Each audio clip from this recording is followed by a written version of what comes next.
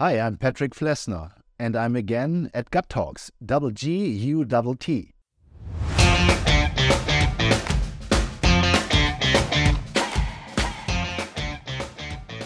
Anyway, going back to your book and, what we were discussing about PSG, how the moving or the different pieces of the puzzle work together. Do you have an example of a team, because you worked with many scale-ups, obviously, where your frameworks and the work they also put in and the effort made a difference in getting, let's say, a scale-up where it needs to get to? So, I develop, if I'm investing and if I'm on the board of directors, I try to be close to the people and help where I can. It's often more about specific topics. If founders ask me about leadership and also about do I want to coach them, I'm more than happy to do this. This has happened more with companies that I personally was not invested, and then sharing this framework has helped them. It's like, gosh, yeah, that makes sense. And that this is just great to see. But as I said initially, it's always about, I can work with them on a continuous basis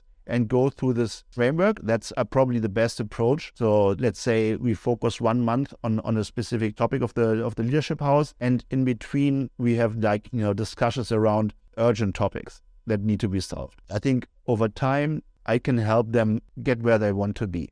The reason being is, as I said initially, there are 3 topics. It's about making sure I have a strong team. And so I thought, for example, the leadership house has a foundation like every house. I thought initially it should be the team, but I switched this. At the end, it's trust. If you can have the best team players, if they do not trust each other, you will never end up with a strong team. So for me if I think about building a strong team, it's first and foremost about trust, and how do I as a leader ensure that people trust me, that I can trust the team, and that the team players trust each other.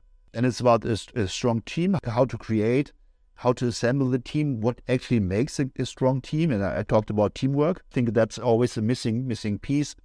And then about values. These 3 elements I work with in order to make sure that the team is really strong. It's also about team culture, it's about teamwork, about values. And then setting it up for success is a little bit, about turning vision into goals and into more granular plans.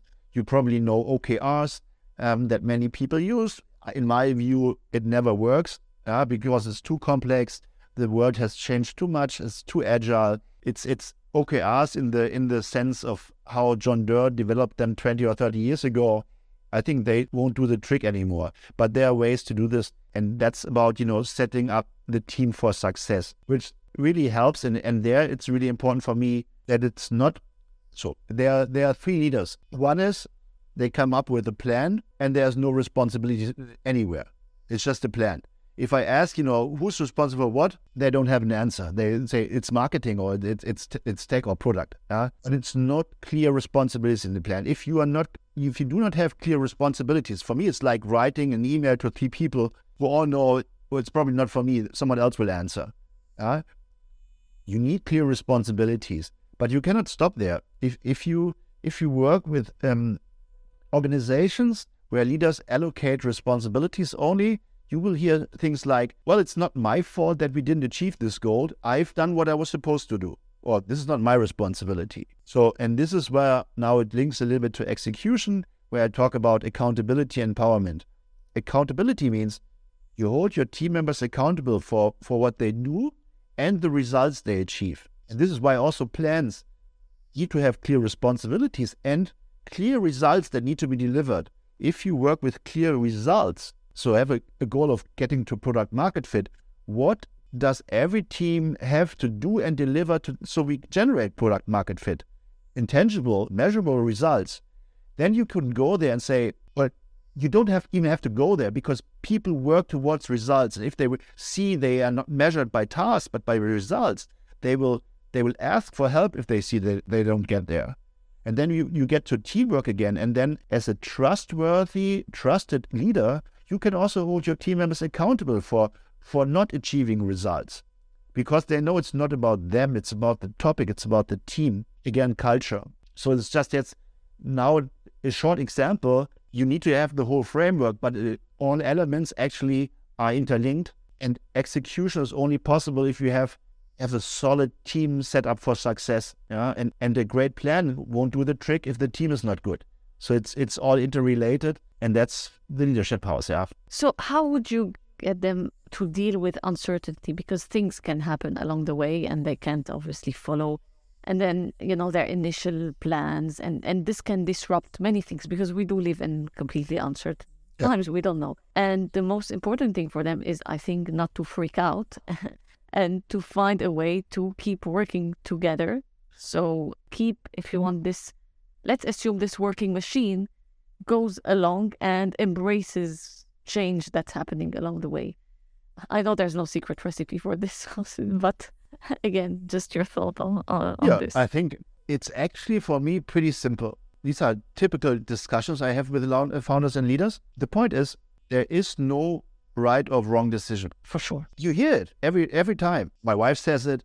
Yeah, I know, but I agree. There is no wrong or right decision. It's only a poor decision-making process. So when I decided to do my MBA in 2007, I didn't know that there would be a financial crisis and that nobody would be looking for a lawyer with an MBA. But in 2007, I thought this is the smartest idea ever, to combine this knowledge of MBA and legal background. It took me some time to get where I wanted to get, but the decision was not wrong. And the decision-making process was not bad. I asked many people, I involved people, I listened and decided to do it. So if you, in 2019, decide to open up a restaurant because you're passionate about it, you're leaving law, you say, I don't care, I have a better idea. And then suddenly the pandemic hits. The decision to do this was not wrong, but people would say it's wrong. If you've made a good decision-making process, it's just bad luck. You can have bad luck and you can be lucky. It's part of our life.